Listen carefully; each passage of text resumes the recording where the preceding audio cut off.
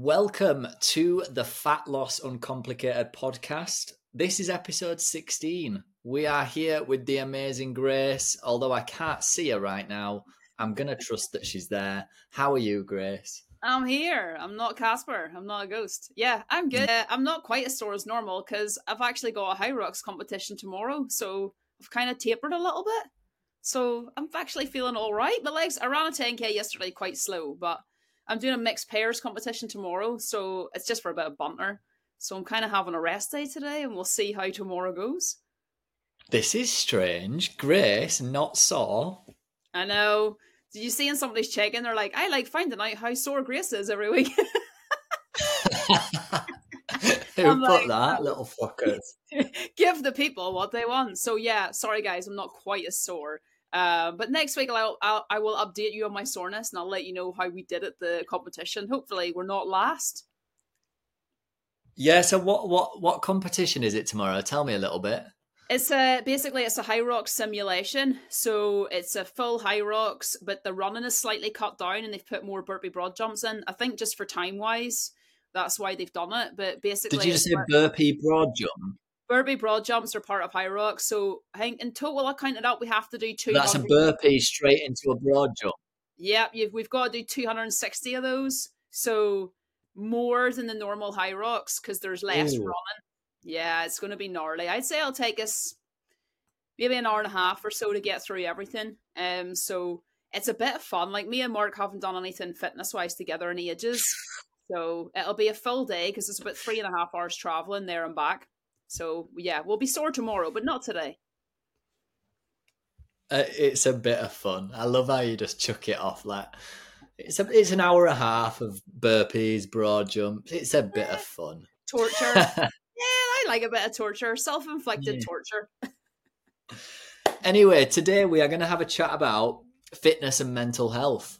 We touched on it. Was it the last episode? We touched on it a little bit in the Q&A. We did.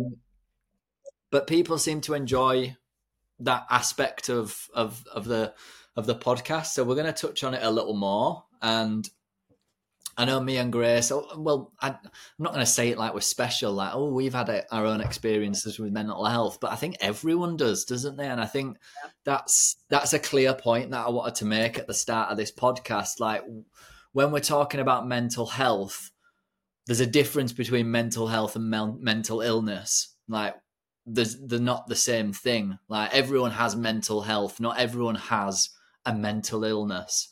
So when we're talking about all this stuff in the podcast, I don't want some smart ass to comment and think, telling someone with depression to try think about this more positively is fucking...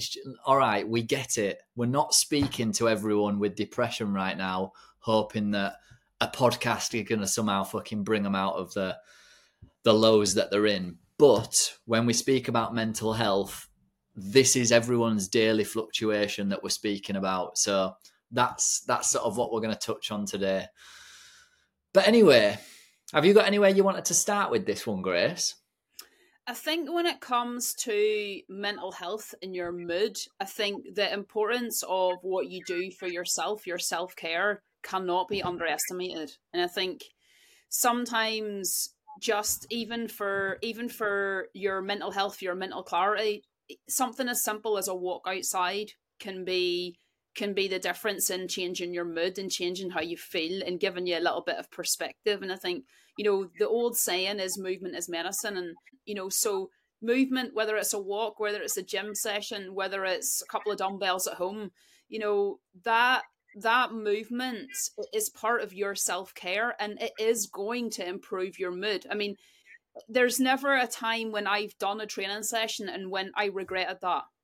I mean, yes, I've been really bloody sore, but I've never come out of any kind of activity or, I've never come out of an activity or a sport or a gym session or a walk and went, oh, that was fucking terrible. I feel worse for it. You never have. So, the endorphin rush, the dopamine that you get from movement, it is self-care. I think we kind of think we're in the phase society where self-care is bubble baths and spa days.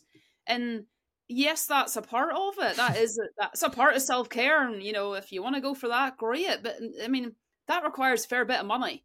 You know, self-care is actually going for a walk, you know, doing something that improves your health, and your mental health will also see an upward tick from you investing in your self-care. So I think, don't forget that movement is self-care, you know, and that is also a part of helping you improve how you feel in yourself, and improving your mental health. I could not agree more with that. And I think we touched on this a little bit in the last one, and it is the most simple things that do have the biggest impact on your mental health. We talked about communication with just a friend, and we touched on this coming down from actually therapy. Like, you Mm-hmm. need to have someone you can communicate with honestly and openly about how you are feeling. We talked about just getting some sort of movement in, like you've said there, a walk. We've talked about sunlight, again, another absolute basic that is a big part of mental health, just being outside and getting some sunlight.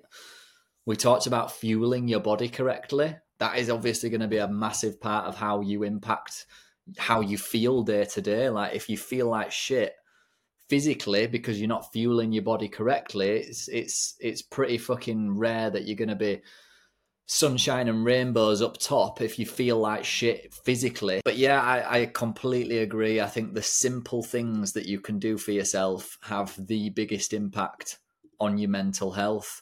And I think I wanted to start this podcast by sort of just going over why it is so important to sort of force yourself to try see things more positively. And I think I heard this on another podcast, but it makes complete sense when I think that humans are kind of genetically hardwired to have a negative bias towards things. Like, if you imagine rolling a ball down a hill, and at one side you're going to roll off to being more positive, and the other side you're going to roll off to being slightly more negative.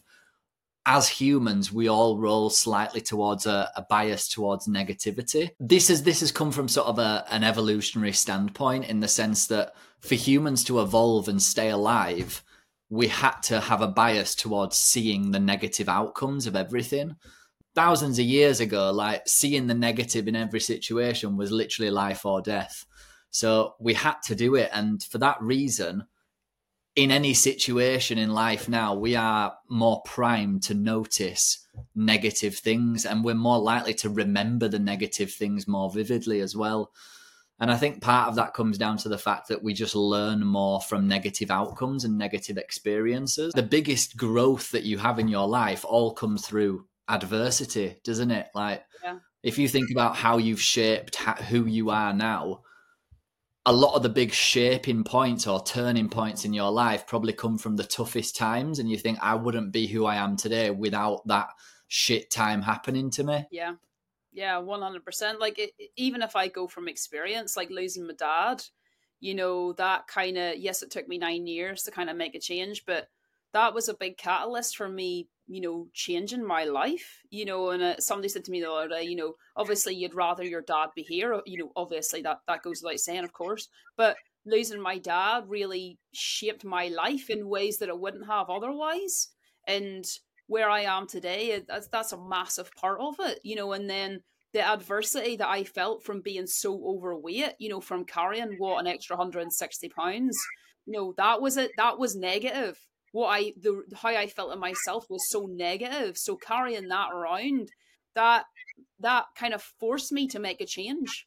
You know, so there is definitely something to be said for, say, having and feeling adversity and coming through it. You know, Agreed. you make great leaps and bounds from overcoming that, and it makes you stronger mentally, and I think physically as well, and emotionally. Did you gain weight after your dad's Yeah. death? Yeah. Was So that sort of, would you say that that probably tied into why you gained it?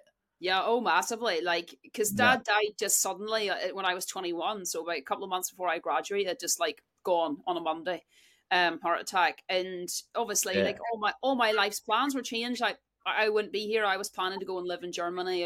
I'd got a web design job, wanted to kind of live abroad. Everything changed. Had to stay home, look after my mum, and ate my feelings. spent 9 years eating my feelings, not wanting to go anywhere. You know, I was the daddy's girl, always, massively. Mum will still tell you that. So, you know, not that you have favourites, but that's just the way that I was, always the daddy's girl, you know, and always the apple of my dad's eye as the only girl.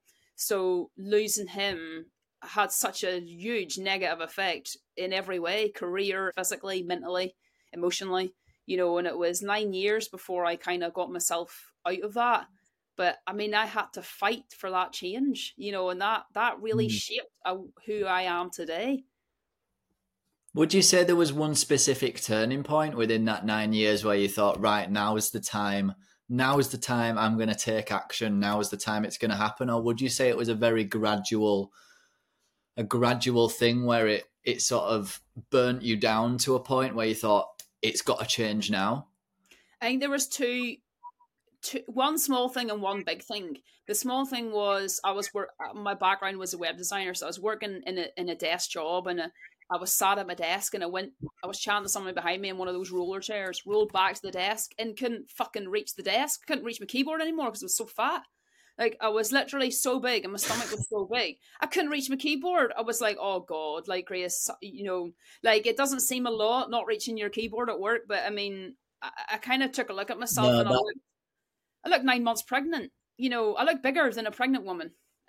So I was like, this something's got to change. And I suppose that was the small thing, but the big one was when Mum was kind of going through the family tree, and we actually counted up in our family. Now there's more since, unfortunately, but at that time there was 11 members of our family had died suddenly from heart attacks. 11, and I'm talking not like your great wow. fucking granny 10 times removed, like immediate. I'm talking within the cousins, aunts, uncles, obviously my father. 11 members of our family that had died from heart attacks, and I'm sitting there at 21 stone. You know, I'm It's a just wake waiting. up call. Yeah, I'm waiting on the heart attack. So I think that was the big one, and then the small one was like not reaching my desk, and it kind of, those two coming together at near enough, quite close to each other, was like, right, do something. It's crazy, that, isn't it? Like, two very specific moments that have stuck with you in a 9 year period that thought, they're the two things that made me kick myself up my ass and make a change. That's Yeah. wild. It doesn't have to be big. That's the thing. Like, it doesn't have to be, you don't have to get nearly hit by a bus or something. You know, sometimes and actually the desk one was the one that did it. It was the desk one, because that was in the morning. I vividly remember it was the 18th of June. I think it was like, what, I think it's 2013. And it happened in about 9 o'clock, not long after I got to work. And I remember ringing my mom at 10 o'clock on my tea break and going, through all the shit out of the house, I'm doing something. You know, and that was it that I day. love that. That was it. And I made that decision, rang Mum. I was living at home at the time because I was looking after her. And I was like, right, throw the shit out of the house, I'm doing something. And Mum was like, okay, consider it done. You know, and it was the desk. It was the desk that actually did it. And it seems so small when you kind of, people go, Grace, why did you change?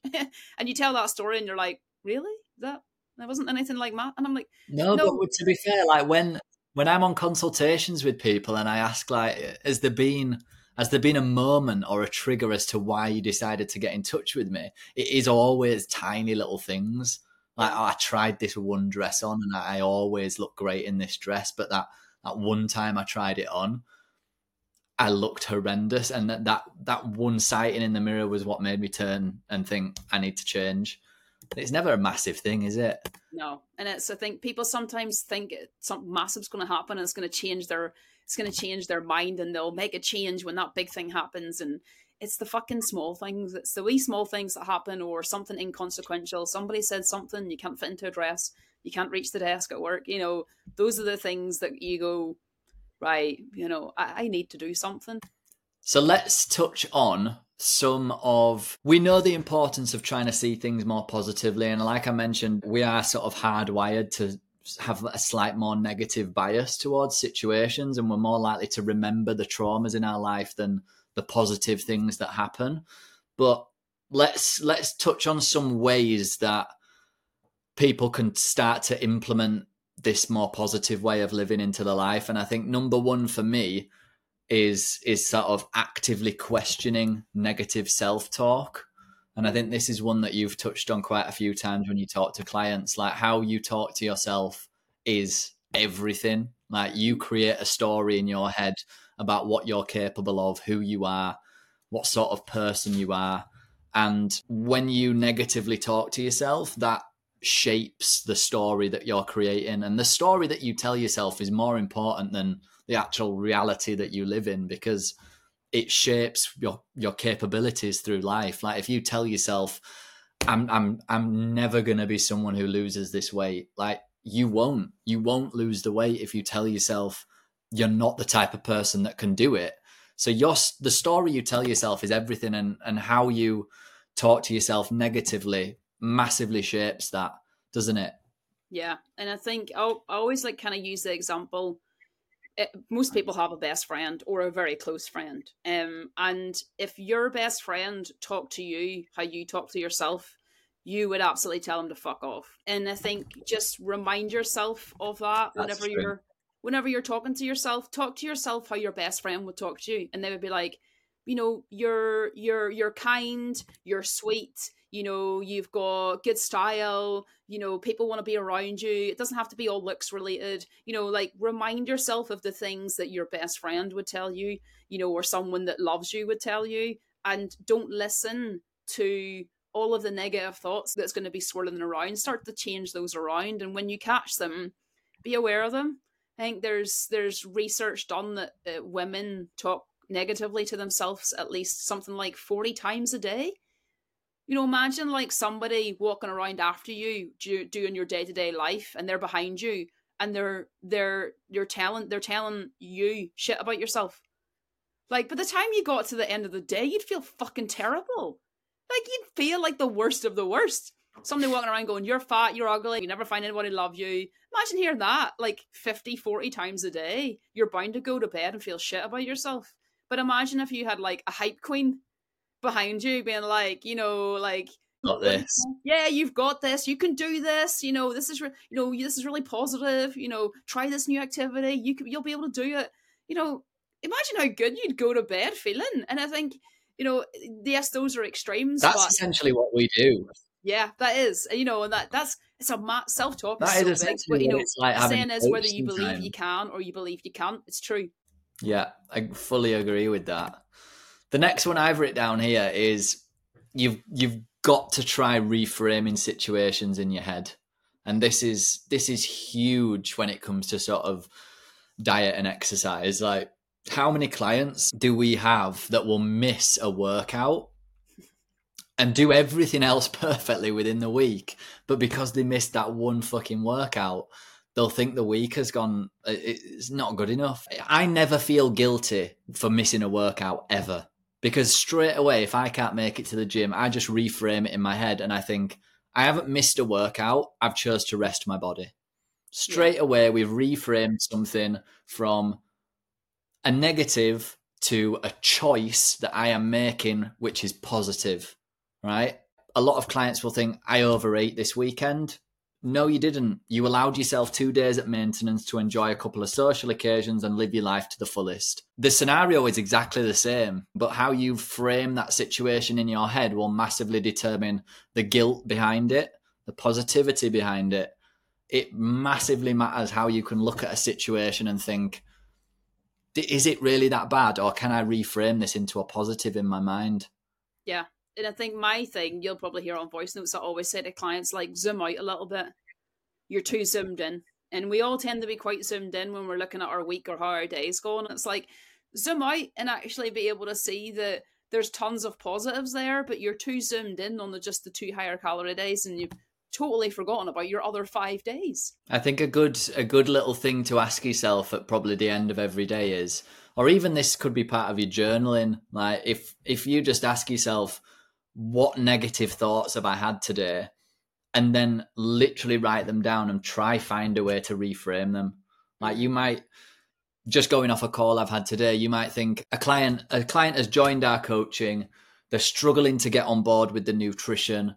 They feel like they failed for the first few weeks because they haven't managed to hit the targets correctly with the calories or the protein. And overall, they feel a little bit down about this. And the way to reframe that is, you might think, well, yes, I've joined a new coaching team. The purpose behind this coaching team is to put myself in a situation that I'm not used to change my habits, to change my behaviors. And yes, that might be uncomfortable at first, but the whole purpose of this is for me to experience growth physically, mentally, and I'm not going to experience that without putting myself out of my comfort zone and in a different scenario to what I'm in now, which is clearly not serving me.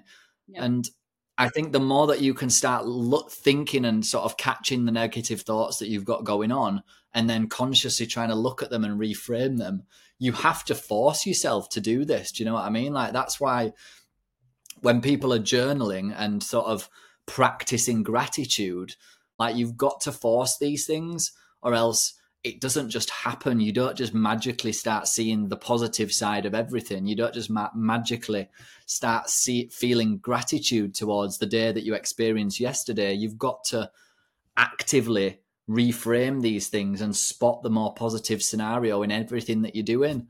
Yeah, that's Um, that's and I massive. think the next, sorry, what were you going to say?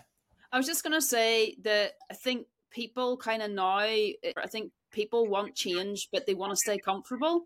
And I think the cold truth of it is growth doesn't happen when you're comfy. And if you're expecting to grow and be super comfy, it's just not going to happen. You can't stay exactly the same, which is where you're comfortable, and expect to grow and change and improve.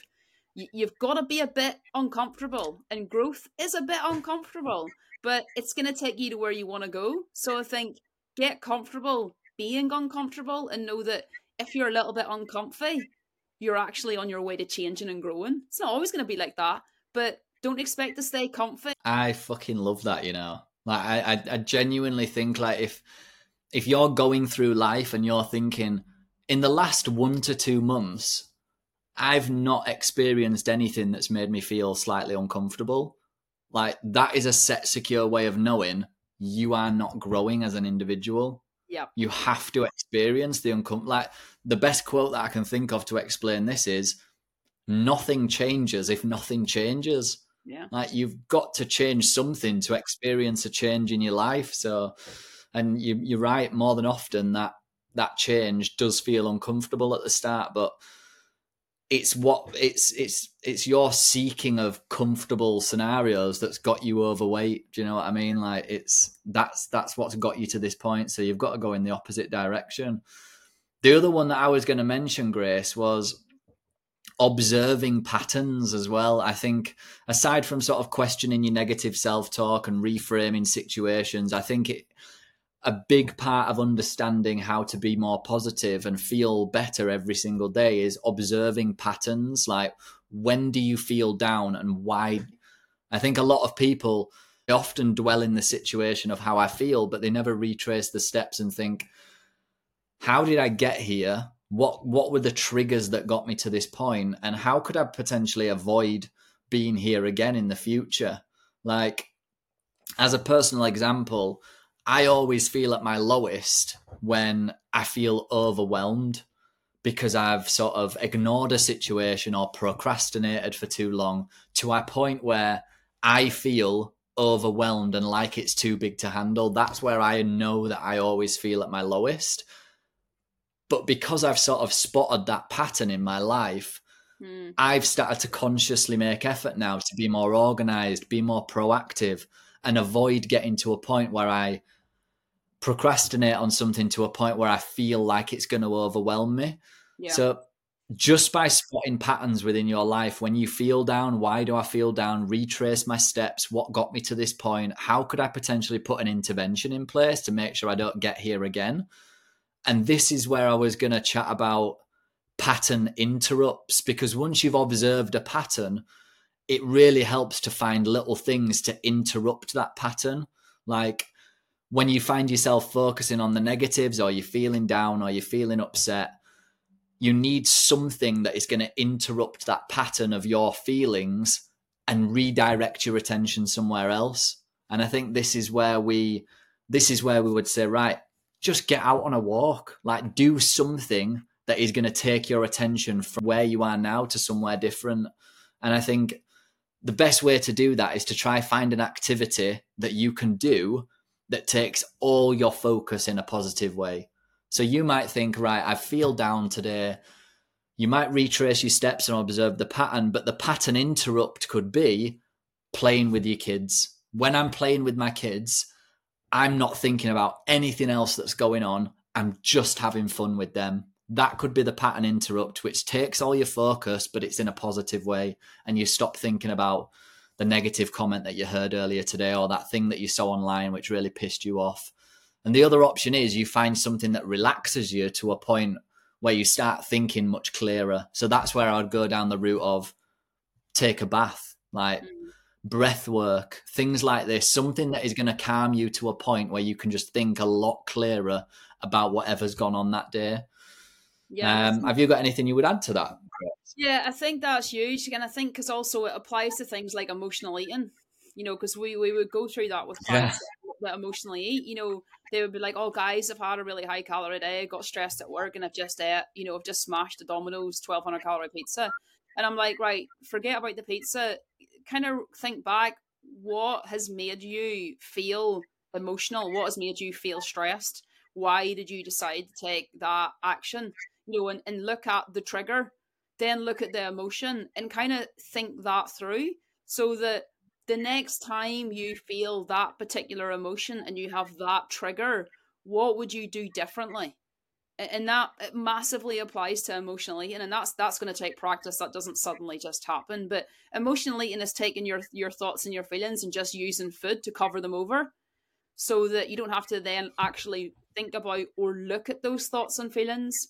And it's hard to take those thoughts and feelings and just put them on the table and look at them, but that's what we have to do so that we get ourselves out of that emotional eating cycle. So I think, looking at your thoughts and behaviors and your feelings and then kind of interrupting those, as you've said, is going to be massive, because that plays into things like stress eating and emotional eating as well. And there's where you can start to kind of break those cycles. Yeah.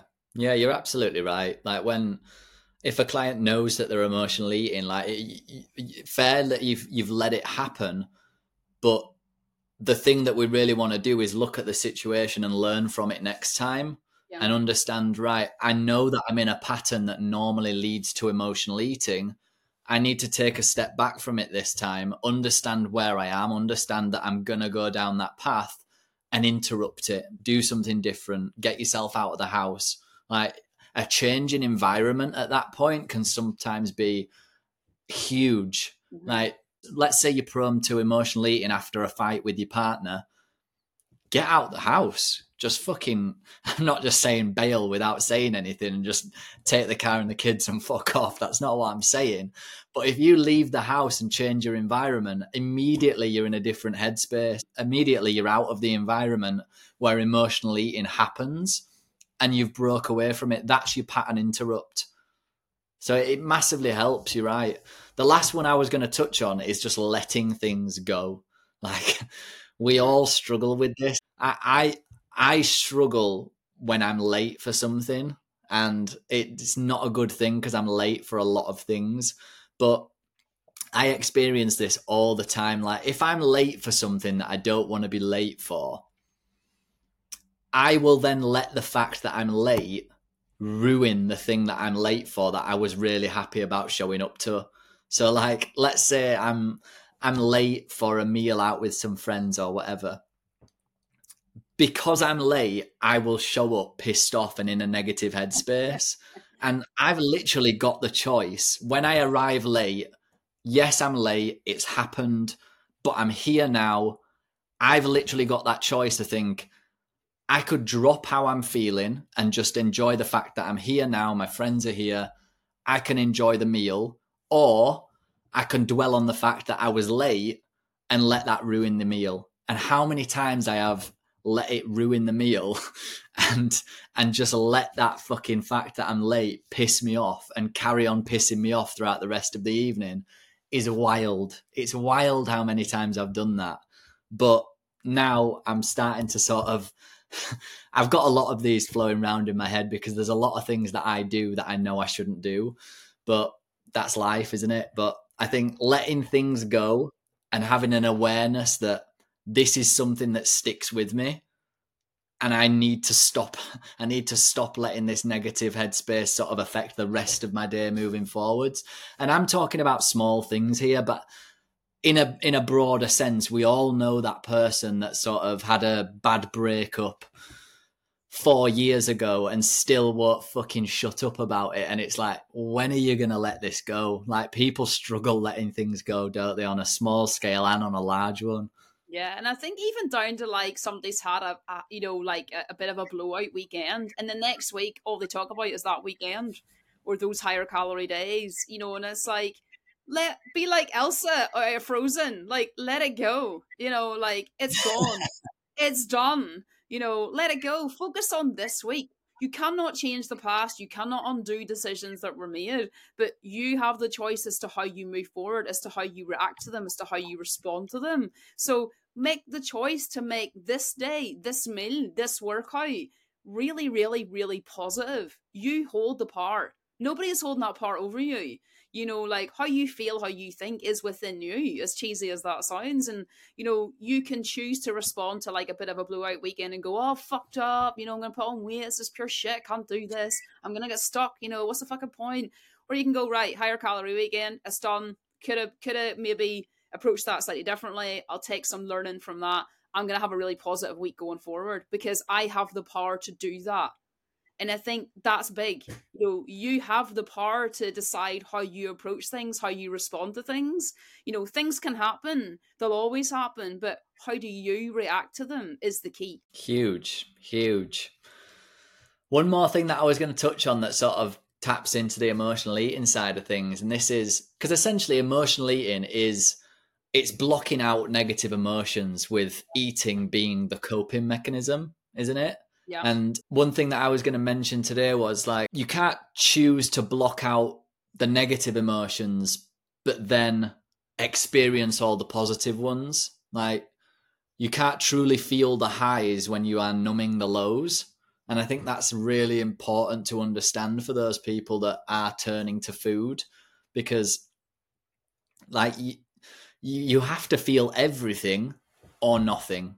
You won't experience the highs if you are numbing the lows. And I think that massively ties into emotional eating. When people try to numb the lows in their life and they have that shit day and they come home and they eat something and they feel momentarily better, but then they stop reacting to all the highs in their life and they start feeling numb to everything. And it's true that if you are numbing the lows, you are going to struggle to feel the highs as well. You feel everything or you feel nothing.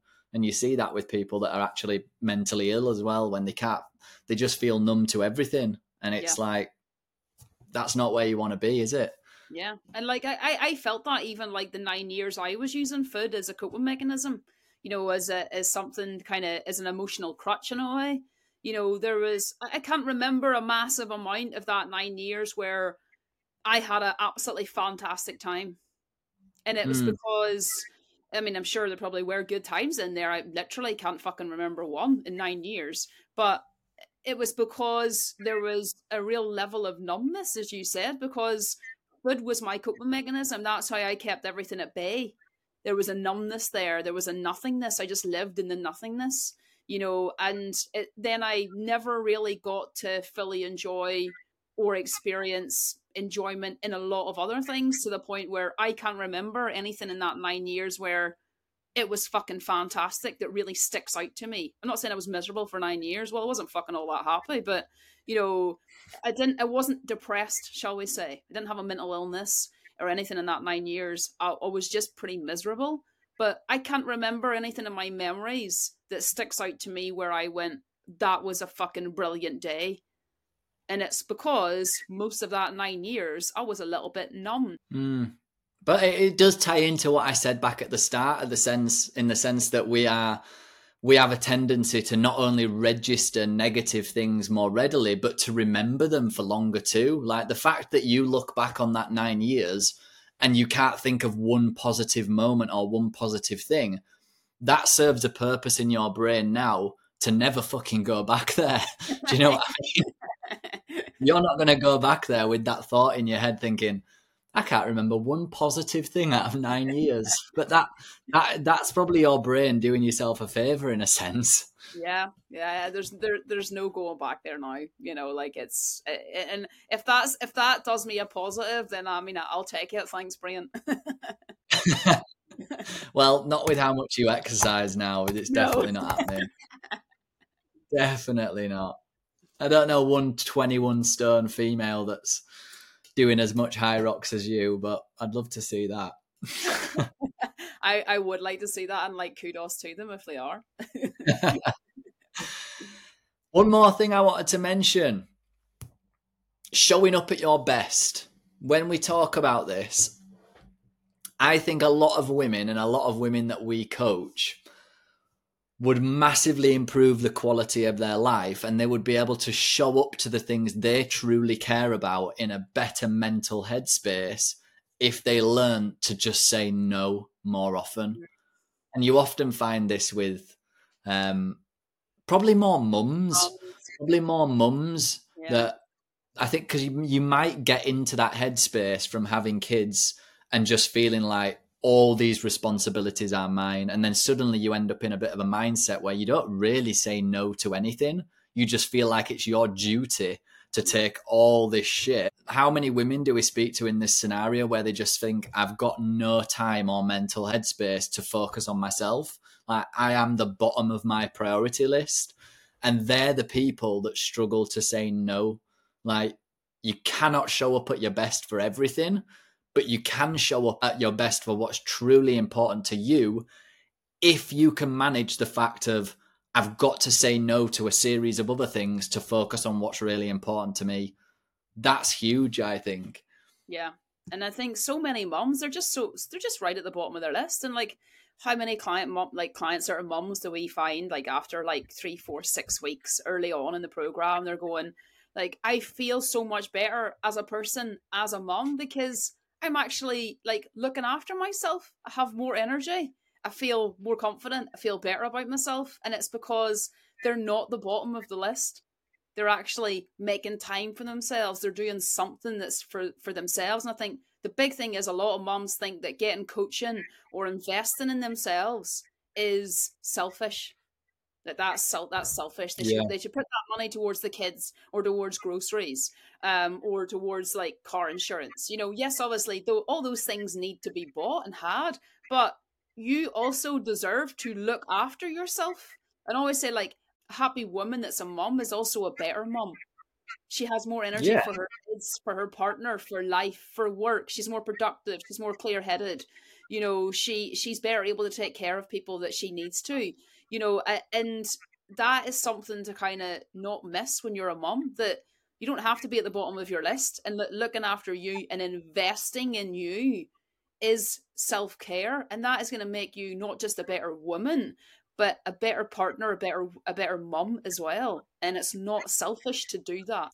Yeah. And the analogy for that is when the plane is going down and the fucking face masks come down and they say, put your own face mask on before helping others. There's a fucking reason for that. It's so you can breathe to help other people. You sort yourself out and then you can help others. And that is exactly the same when we think about getting a coach as a mum. Like, it's not selfish, because the benefit that you will get, you offload that to other people. You will show up better for your kids. And I'm guaranteeing you, your kids want a mum that is happy and healthy, not a fucking miserable fucker that can't chase them around or play with them because they're constantly fucking tired and upset and down. Like, that's not what a kid wants. So the investment into yourself, it does come round again. Yeah, it's massive. I love to see moms coming on board, because I'm like, right, your whole entire family is now going to benefit. Yes. And they don't see that at the time, but they get to a certain point within the coaching and they start to think, yeah, this is actually having a knock-on effect to everything around me. I've got a couple of quotes that I wanted to finish on here, Grace. Go. So, happiness leads to success, not success leads to happiness. I love that. Mm-hmm. I love that, because so many people have got that twisted and they think, if I'm successful, I'll be happy. But really, when every sort of successful person that I think of, they found something that they're happy doing, and then they became successful at it. And I think that's exactly what I'm doing. I've found happiness in something, and then I'm trying to become successful. Do you know what I mean? Yeah, same for me. Like I love what I do, and especially over the last 2 years. I literally adore what I do, and that everything's grown for me in every way. And I think when you find that happiness in you as a person, first the exponential growth is just massive. Happiness is more about appreciating what you have than the attainment of more. True? Yeah, because if you appreciate what you have, there's a certain contentment in that. So I think appreciate what you have. You can always want to challenge yourself to improve, but I think realize what you have, and that's a big one. I think. Yeah, because there's so many people that have got a lot that are fucking really unhappy. And then there's people that have got absolutely nothing that are the happiest people ever. I remember this is coming from a very fucking privileged place here. I know that. But when I've been in the Caribbean, I see some of the people in the Caribbean have absolutely nothing, but they are the happiest people you will ever see. Just like selling little things from a shack in the Caribbean, like little toys, wooden toys. And it's like you must have next to nothing in your life, but you see the biggest fucking smile on the face. And it's like, that's proof. That's proof right there. You don't need a lot to be happy. It's more about appreciating what you've got, isn't it? Yeah. Gratitude and attitude. That's Yeah. the key to happiness. Yeah. I love all those quotes. Like, I always think, like, if you put good things into the world, if you are a positive person, on the whole, and you try and help people live better lives and do what you can, I think that comes round. And if I think about the people in my life that I know that are quite negative, that are not people I want to spend much time with, I have not seen them grow. And because I've seen that connection between trying to live a positive life and do good things and seeing growth, seeing improvement, seeing happiness. And then the people that are negative, that live in that headspace, that don't want to grow, that don't change, the connection between mindset, attitude, and gratitude there, I've seen that in action. So I'm fully behind that. I think what you said there about helping other people, like you put goodness out into the world and it'll come back to you. I think that's fucking so true. Like I think one thing that massively helps me when I'm struggling is helping other people, because immediately if you're struggling but you find someone worse off than yourself and try help them, it completely changes your mindset straight away, doesn't it? From a bit of a victim mindset to, I mean, I'm the empowered one now because I'm trying to help someone else. So I must be the empowered one. And I think that's just a little quick way that when you are feeling shit, when you are feeling down, help someone else straight away. Try help someone else in whatever way you can, because it takes you out of your victimhood and puts you into a place of privilege that you can help someone else. Yeah. So quick and easy, but it massively helps. Yeah. Oh, my thing is, like, pay it forward. I always think if someone does something, nice for me or good for me or gives something to me, I always try and pay it forward. And I would say the same with clients. Try and pay things forward. Can be a little thing like leaving a parking ticket that has an hour left on the little parking meter. It doesn't have to be fucking massive. Those little things, like, you just paying it forward. Like, I generally think, what I live by, if you do good things and you put good shit into the world, that good shit comes back. I generally think that those people are happier and healthier and have a much more positive outlook on life and respond to events better. Yeah, I fully agree with that. I think we'll finish it up there, Grace. You've got to get off and what is it you're doing? Picking up a treadmill? I'm picking up a treadmill from my brother because he wants a full high rock setup. He's got the ski, he's got the row, he's got the bike, and now he's going to get a treadmill. For in like a home gym scenario? He is a home gym. So, like, he's like, Grace, find me a treadmill. So I find him a treadmill and I've got a van. Nice. I'm literally doing it all for him. So yeah, he's going to have a full high rock setup. So next week I'll let everybody know how sore we were from tomorrow. I mean, if we do a podcast next Thursday and you're still sore from tomorrow, Fuck. Fucking better that's an not be. issue. See you soon, guys. See you soon, everyone. Thank you.